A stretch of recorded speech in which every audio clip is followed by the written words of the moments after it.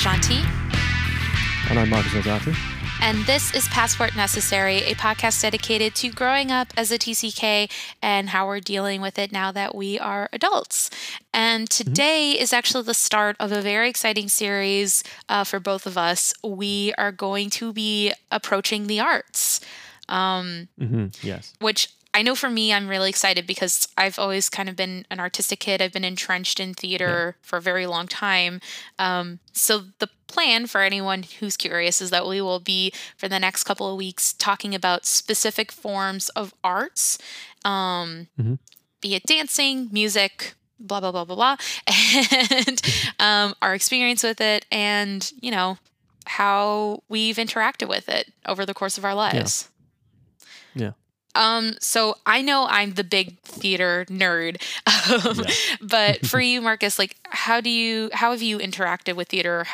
What has been your experience with theater? Well, there's been some stuff like in school and stuff like that. Obviously, you do the school play. And also from being in Japan, they would show us a few different kinds of theatre. And one of the ones that we got kind of shown a little bit and taught a little bit about was no theatre. And that's really, really interesting because it's very, it's, what's the word I'm looking for? It's stylized, I suppose is a way of describing it. It's got a particular set of forms that you have to stick with in order to make it that particular kind of theatre. So the expression is different to what you would expect from seeing sort of like more Western theatre, like, you know, the plays that we see today. Yeah. Because No is much more sort of like traditional thing. If I compare it to theatre, sorry. No, I was going to say traditional is the way I would absolutely describe no theater.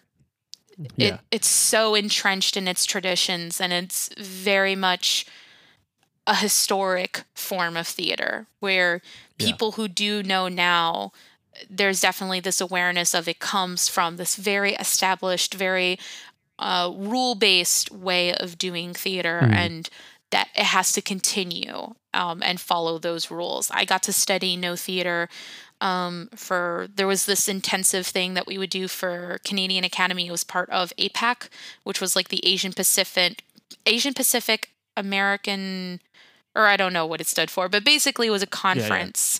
It was a conference where like all the schools in the Asian Pacific area would come together and have like a multi-day program, and you could study. And I remember we hosted APAC one year and we studied no drama, and it was incredible because the thing with no theater is it's incredibly slow. And as you said, stylized. Everything takes its time, and you have to hit certain beats and your body has to do these almost contorted shapes. It's a completely different way of looking at theater than I think most Westerners would approach it. Yeah. I suppose it would be sort of like the kind of thing where you look at something like, say, how people perform classical music in the West. There's a set of rules, you know, everybody wears certain kinds of clothes, they sit in certain positions, everything's set out in a particular kind of way, and it's quite formal in its setting normally. I mean, some people will do it a bit less formally, but they tend to do it like that. I suppose that's kind of a way of looking at it in terms of just trying to get your head around it, isn't it? Yeah, and one of the things that I learned about it that I thought was so fascinating is that it's actually fairly common for people to fall asleep during a no performance because of how slow it is, which the first time I found out about that, I was kind of shocked because, you know, in theater in the West, if you fall asleep, that's terrible. That means that you have not done a good production. But apparently, from what I learned, was that if you fall asleep during a no piece, you've actually reached a sense of wa, which is like you've hit equilibrium with the energy of the room, and it puts you into essentially a meditative state. Like that's kind of the feel that you can get when watching no theater is you're not falling asleep because you're bored. You're falling asleep because you've hit the same energy of meditation that this style of theater can give to you, which I thought was a fascinating way of even approaching that style of theater. Yeah, that is an interesting one. I mean, and it makes sense as well because there's a lot of stuff that can be quite meditative, and I suppose with it being sort of a Buddhist culture Mm-hmm. or heavily influenced by Buddhism in lots of ways, that does make sense Mm. because meditation is so important, and it's sort of like also if you see it as a kind of meditation, in that sense, you can see why it would be so slow and formalized and stylized in a way because it's meant to be doing something particular. Mm-hmm. It Yeah. has a function that goes beyond just telling a story or commenting on society or trying to tell people about their morality or anything like that. It's got another function Mm-hmm. in a sense. And it's interesting because Japan has now very historically based forms of theater like bunraku, which is puppet theater, and then kabuki, which is now its own very distinctive form of theater. But when kabuki started happening, it actually was an offshoot from bunraku because bunraku was so popular, the puppet theater, that they started trying to do theater that would involve humans, but because it wasn't as exaggerated as the puppets could be, basically kabuki started taking those puppet stylizations of movement and speech and show and put that to humans. That's why kabuki looks as extreme as it does, Oh, because they're copying puppets. that makes sense. That's interesting. Mm-hmm. And I wonder, I mean, was there a particular reason they did that? Is it just because they could fill bigger rooms, or is it cheaper in some way because you don't have to make puppets that are really expensive and all that sort of stuff? Or So kabuki actually became a form of theater that was popular with the layperson. Bunraku started off as something that was popular for everyone, and then over time became more heightened and then seen as something that upper right, class people would interact with. And then right, they eventually started, the everyday people kind of wanted a taste of that, and so kabuki started happening, where it was this exaggerated form. And then they started, like, if you watch kabuki, it's very like big and brash. The colors are very bright and it's very loud, and they're always doing old myths. Very rarely do right, they yeah, do history, although sometimes they do, and it's loose history where it's like, we're pretty right, sure yeah, yeah, this happened, but take it with a grain of salt. Kind of like Shakespeare's Henry VIII yeah, yeah, and yeah. like Henry V and stuff like that, where it's like, it's history in quotes. Yes, It's loose based on a true history. story.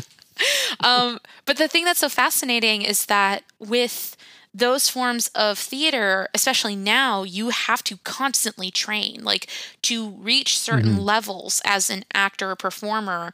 Like bunraku by itself, those puppets are handled by 3 puppeteers. Every bunraku puppet Oh, has right, 3 okay. puppeteers that move them.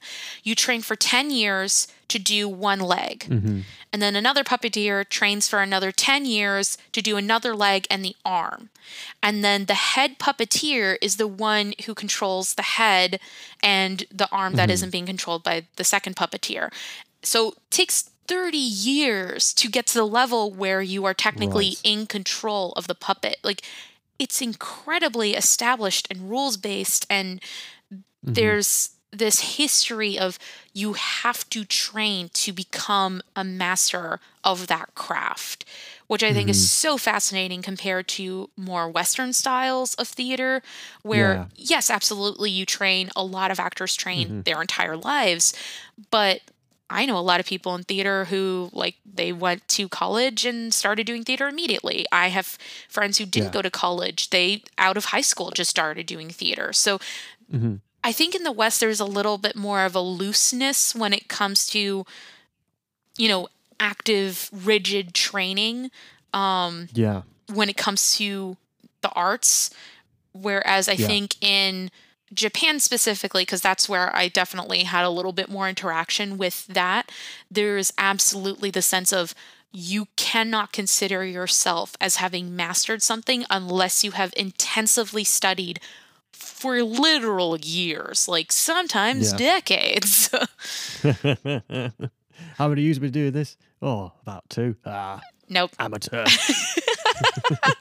Exactly. It's incredibly, there's a lot of pressure behind it, but then when you watch it, you see the level of craft and care that goes into the work that they're doing. Mm-hmm. That makes sense. It's funny because I can't think of anything in. You wouldn't think of anything in the West exactly that would be quite like that. I can't think of any sort of particular tradition. I mean, unless, again, it is with the classical music. Or maybe jazz music as well. There's probably a little bit of a sense of that, of constantly working at it to get better. I mean, I think there are absolutely some actors who would say that, you know, they are constantly training. They're going to classes, they take courses, like they're always working at their craft, but I think it's different. I think there's this different level to it because it's also Japanese theater is so heavily entrenched in history. There is the history of the country within those art forms. Yeah. I suppose it also it's interesting that you have several different theatre styles to do with different levels into society as well. That's interesting because I mean I can understand the Japanese having a very sort of. I mean I suppose all societies do that. I mean it's like you think of things that kind of theatre, I suppose, like masques and operas. I mean that's theatre, but initially I think a lot of them were actually written for very wealthy people. You know, like lords, monarchs, dukes, and all that sort of stuff would be the people who'd be commissioning the ballets and the operas. And it's interesting. There is that. Sorry, go ahead. No, I was just I'll basically finish there. Well, I was going to say what's so fascinating is that I think in the West, there's this history of theater as being seen as something that was in a lot of ways considered illegal or as something undesirable because for a very long period of time in Western history, theater came to you via traveling performers. Yes. So if you think of like Commedia dell'arte, or even in England, they had traveling performances, and that was what people did. Yeah.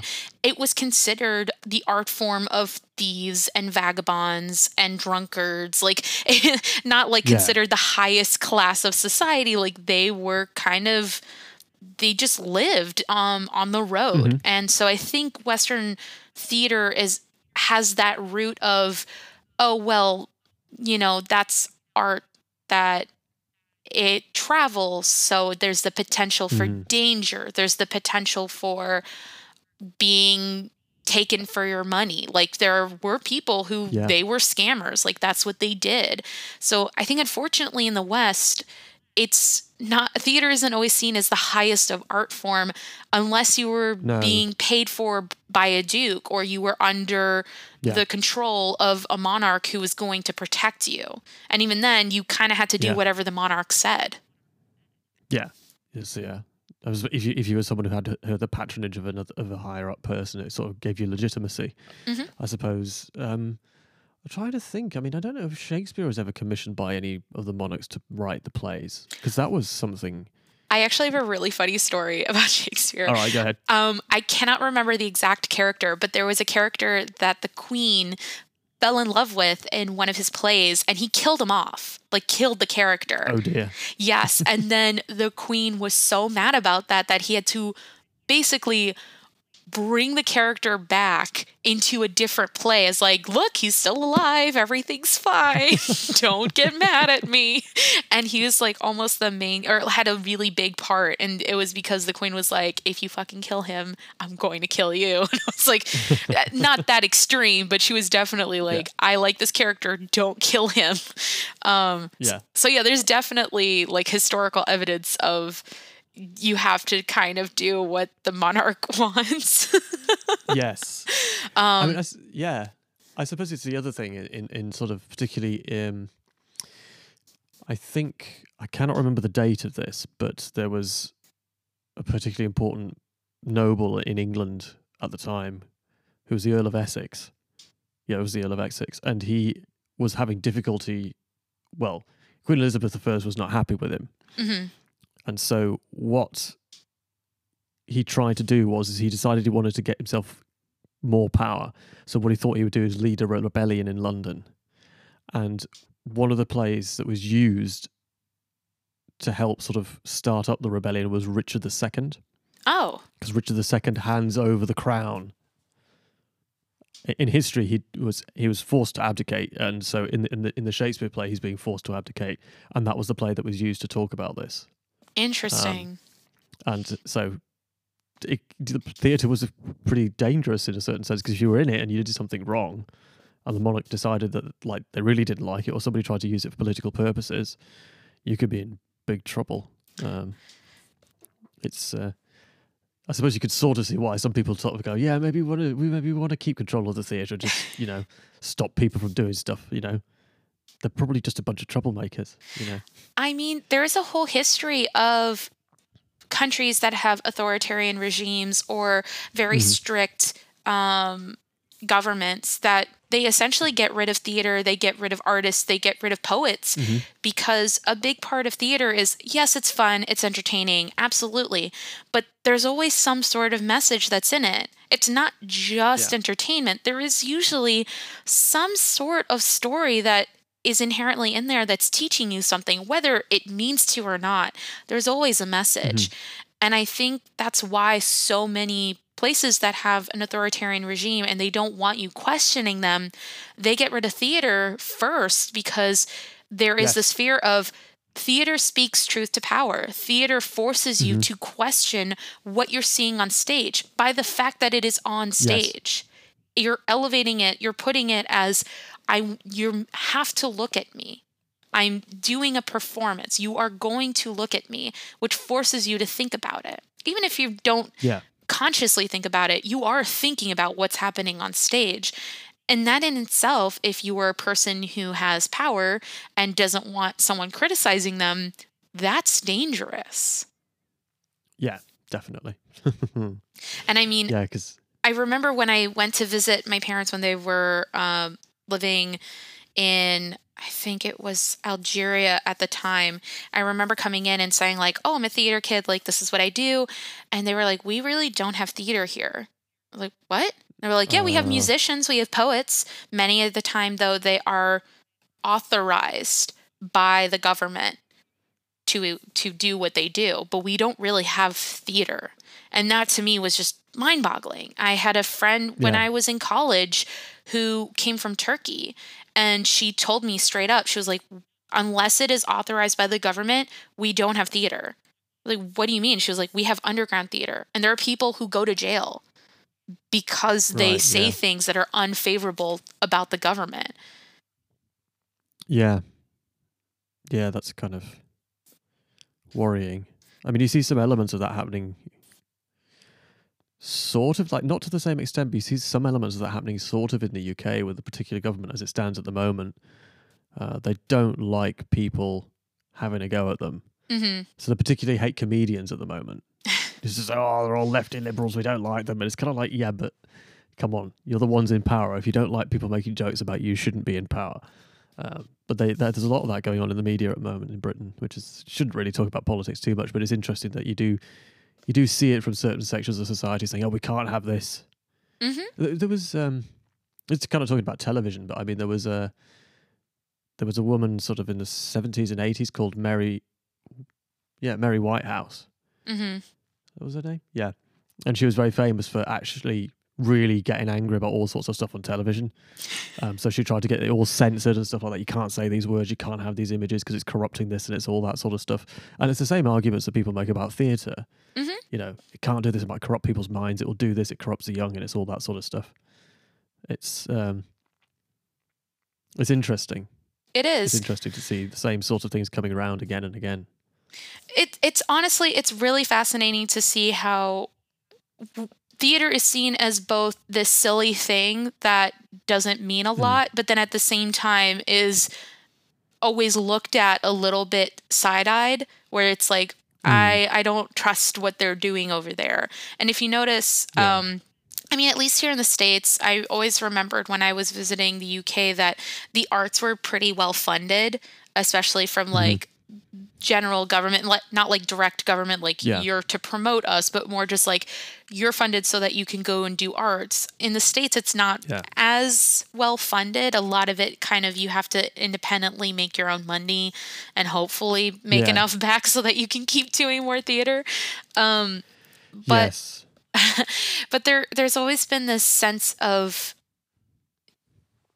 there's a little bit of gatekeeperiness when it comes to theater, unfortunately. Hmm. I think that there is this there is a little bit there is classism and sexism and racism in theater, Hmm. and I think more and more younger theater artists are really trying to push those boundaries and really Yeah. trying to incorporate more people who are not able-bodied, more people who don't fit the quote unquote norm, because Yeah. we're recognizing that there are more people who don't fit that norm, where there is no like Yeah. set box of these are the only stories we should tell. There's so much more out there.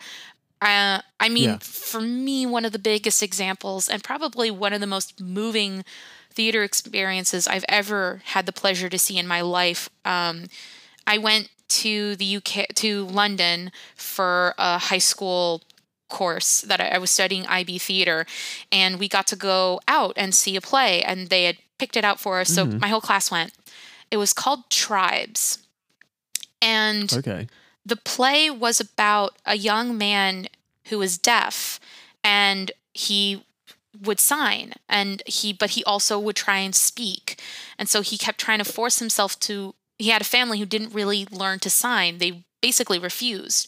And so the whole play was Hmm. about signing, not signing, like where does that put you? Does that make you more acceptable, less acceptable within different communities? It was so moving and beautiful. And a big portion of the play was in sign language. And it was so Hmm. beautifully done and moving. And I remember walking away from that performance and I was like, there's nothing that should stop you from doing theater. Nothing should ever Hmm. be a barrier for Yeah. you, because literally anyone can do it. As long as you can try and communicate, you can make theater. And Yeah. it was life-changing for me. It really made a huge difference when it came to Wow. how do we try and make theater more accessible to everyone. Hmm. Yeah. Yeah. Yeah. Yeah. Yeah. I think the thing is that there are so many ways that you could do that. Mhm. One thing it's unfortunate because they're not doing it again. It's not just because of COVID, but they had here in York what they called a pop-up theatre, Mhm. which basically they were doing it in two places, and I think they overreached themselves with the funding. They thought that they were going to make more money than they did. So the first year it was all Shakespeare plays, and they Mhm. built this sort of like they built this theatre. It sounds a bit weird, but they built it in a car park next to the what in York is called Clifford's Tower. There's a large sort of car parking area, so they converted some of it into this pop-up theatre. Um, No, I so that it love was like a whole that. thing. Yeah. So they built it like it looks like the Globe Theatre, but it was all like made of wood, and it was like had the walls and stuff. So you had like stalls and things like that. But also you could go down and be one of the groundlings. So you could get right up to the front of the stage and all that sort of stuff. And so like the tickets, if you wanted to take a seat at the back, they could be like, 20, 30, 40 quid, I think it was, which Mhm. is quite a bit. But then if you wanted to go down the front, you could get in for about, I think it was 15, 16 pounds, Oh, which isn't wow. too bad. That's so Which isn't cheap. too bad. Yeah. And so you could go down the front, you could see it from there. And so they were putting on 4 plays a year. And they would just rotate them. I think they would have like 2 separate teams of actors. Mhm. And they would each do 2 plays. That's The so first year cool. I can't remember what the first year. The first year was Midsummer Night's Dream, Macbeth, and there was another one, another 2, and I cannot remember what the other 2 were. I think one of them might have been one of the historical plays, and another one a comedy. Mhm. And then the year after, the one I went to see, I saw it 3 times. I just enjoyed it so much. Was The Tempest, Mhm. and it was really good. They're all Shakespeare plays, but The Tempest was brilliant. As I went to see it 3 times, just taking friends, come on, you've got to come and see this, and you have to as well.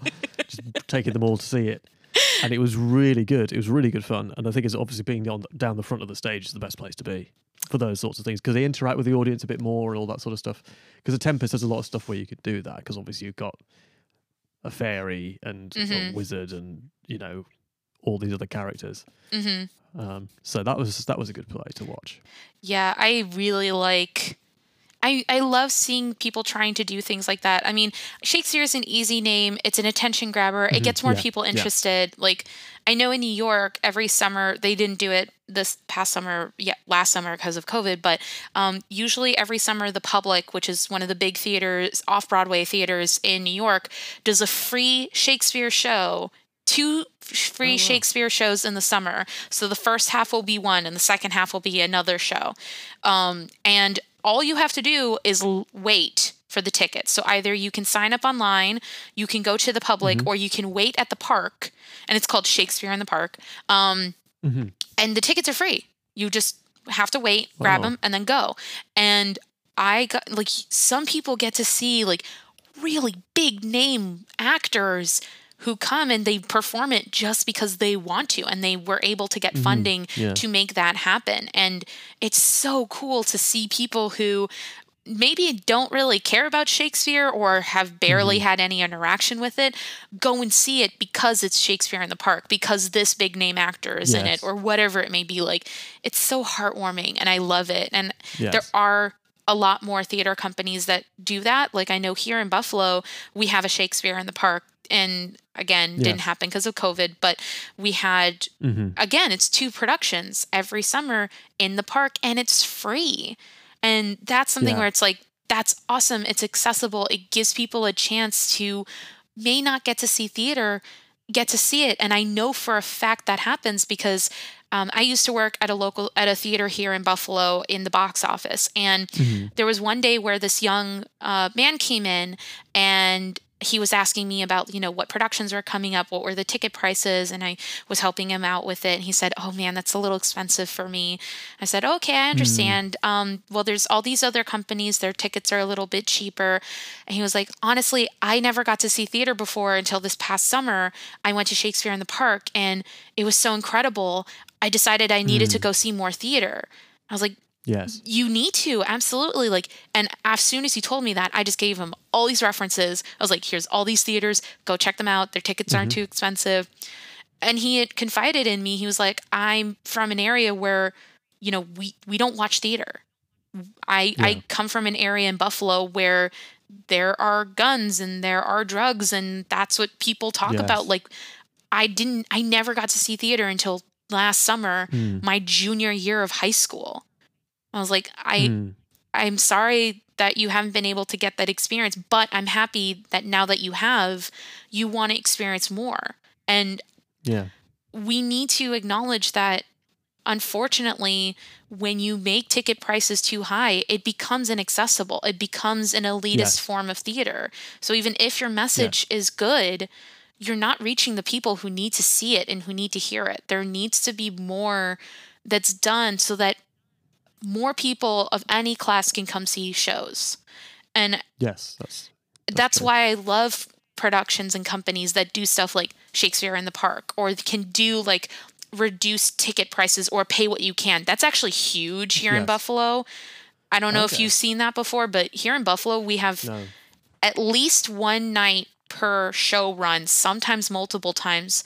They'll do a pay what you can night where literally, like, Oh, right. whatever you can pay, they'll take it. If you can only pay $5, you get a seat in the house. If you can pay $60, hell yeah, thank you. You get a seat in the house. Hmm. It does not matter.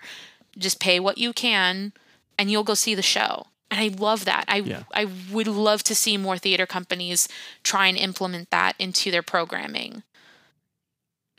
Yeah, it would be nice to do that. I mean, the thing is that one of the fears in Britain at the moment is not just it's that the arts in general are seen as being a sort of thing now for people who have a lot of support. So people who come from wealthier backgrounds tend to be the ones who'll be able to do it. So funding in schools across Britain has been cut for the arts generally. So that causes problems. So more people who come from private education. I mean, it's not their fault that that's where they come from, but they are going to get the slots. Yep. They find it a heck of a lot easier because they can spend a lot of time sort of honing their abilities in school, and then they can go to university to do that. And then now once they leave university, they've got the opportunity to run around for a couple of years trying to get their name noticed Yep. without having to worry too much. Whereas there are a lot of other things that go into that as well, like the things to do with housing prices, the way that social security works and all that sort of stuff. Because in the 80s and before that, you could do stuff without the social security. I mean, one of the things that apparently was very good in London in the 70s and 80s was the fact that you could go squatting. So you wouldn't have to pay for your house and all that sort of stuff. So there's a lot of that sort of stuff was going on in London. So you could have a culture that would build up around that. So musicians, artists, actors, and all that sort of stuff were able to go through that process and get themselves sort of get themselves going, because it takes a few years to establish anything. Oh yeah, your name is everything in theater. Mm-hmm. And I mean,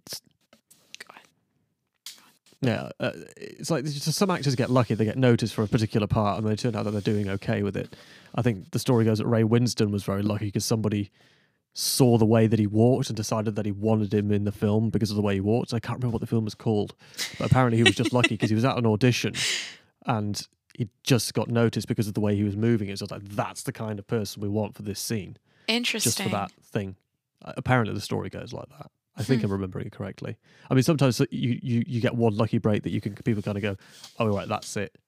That's where it comes from. But like a lot of people will go on for years trying to get going. And you need to have a lot of support to do that. And I think it's not really, certainly in Britain, it's not as possible, not as easy to do it as it used to be. Yeah, unfortunately in the States, the arts have definitely been cut quite a bit.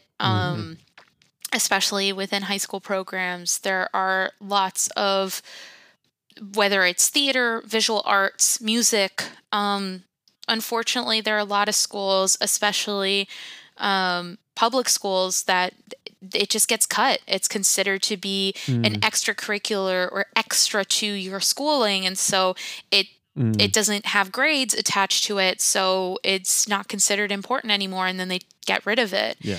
And to me, it's such a shame, and it really hurts young people because I know that for myself personally, I learned so much about myself and who I was as a person and what I wanted to do because of theater. I mean, I'm one of those weird people who's like, I want to do theater for my life, and I've been making it happen. But it wasn't just that. It was, it taught me like who I wanted to be, how to communicate with other people, how to work with other people, and how to express myself in a way that was creatively satisfying, but also made sense. Like, not just like, well, I want to do this. And it's like, okay, why? Why do you want to do that? Justify it. Think of what the purpose of what you are doing is. And that really helped me, not just as an artist, but also as a person. And I think it really hurts our communities when you take arts away from them. And unfortunately, that's what's happening in a lot of schools across the U.S. I mean, I suppose in the end, arts can almost define a community to an extent because it's such an important part of culture, because that's how people express their culture. It's not just through food, it's not just through what they wear, it's also through what they write about, what they sing about, what they perform, you know. It's important in terms of just allowing that self-expression. And the other thing is that I think theatre is certainly an exploration as well. It's to help you think about things. It serves a function sort of socially, but also intellectually to an extent, because it's making you look at things. It's making you think about things. It does a lot of stuff that I think it's easy to say, well, it doesn't have value because it doesn't make a lot of money. It doesn't do this. It doesn't do that. But the thing is, its function is something different. And I think that's the interesting thing about the arts, is that the function is not to meet sort of physical needs as such. It's to meet emotional, psychological, and societal needs that if you're a robot, it wouldn't make sense. But the problem is we're not robots. So the thing is that we have to do things in a particular way. Yeah, absolutely. I mean, I think one of the best examples when you're doing theater, if you're viewing it from an actor's perspective, is there are times where you get a role where you do not identify with the person. You don't feel like you are the person that you are acting, but you still need to make it believable on stage, which means that you have to put yourself in that person's shoes. You have to see, why would this character do this? Why would this person go to this length? Or why would they do what they're doing in this storyline? Sometimes, yes, a play is poorly written, but there is a logic that's internal to the character, and it forces you to think like another person. And I think that's Yes. what's so valuable about theater specifically, is that it constantly is asking you to look at things in a different light. Both literally, you have to look at different lights on the stage, but also like metaphorically, you are literally having to think as another person, or as the director, you have to think from multiple characters' perspectives, or whatever your role is in theater, you have to think outside of yourself. And I think there's so much value in that. We constantly are, at least in the West, I'm specifically talking about the West here, we so often think of just ourselves and our immediate surroundings that I think theater gives us this incredible value of forcing yourself to think about someone else and why they would do something in that situation. Yes. Yeah. I think it's a thing, isn't it? It is a way for people to see things that would just, you know, you wouldn't otherwise see. Yeah. And it can also be a way of helping to, like, even with dialogue as well between two people, you can sort of see arguments sometimes being thrashed out on a stage. So it's just, it's an interesting experience going to the theatre. I mean, I don't do it often enough. I've been lucky a few times to go and see a few things. It's mostly been Shakespeare, because when my parents come over, they're just going to go, we're going to go see Shakespeare. Do you want to come? And I go, yeah, sure, I'll come. So you go and see lots of different Shakespeare plays. And I have seen other ones. I've seen Duchess of Malfi, and I cannot remember the name of the playwright. Also saw a version of Oscar Wilde's Salome's Last Dance. Or Salome's Last Dance, depending on how you want to pronounce it.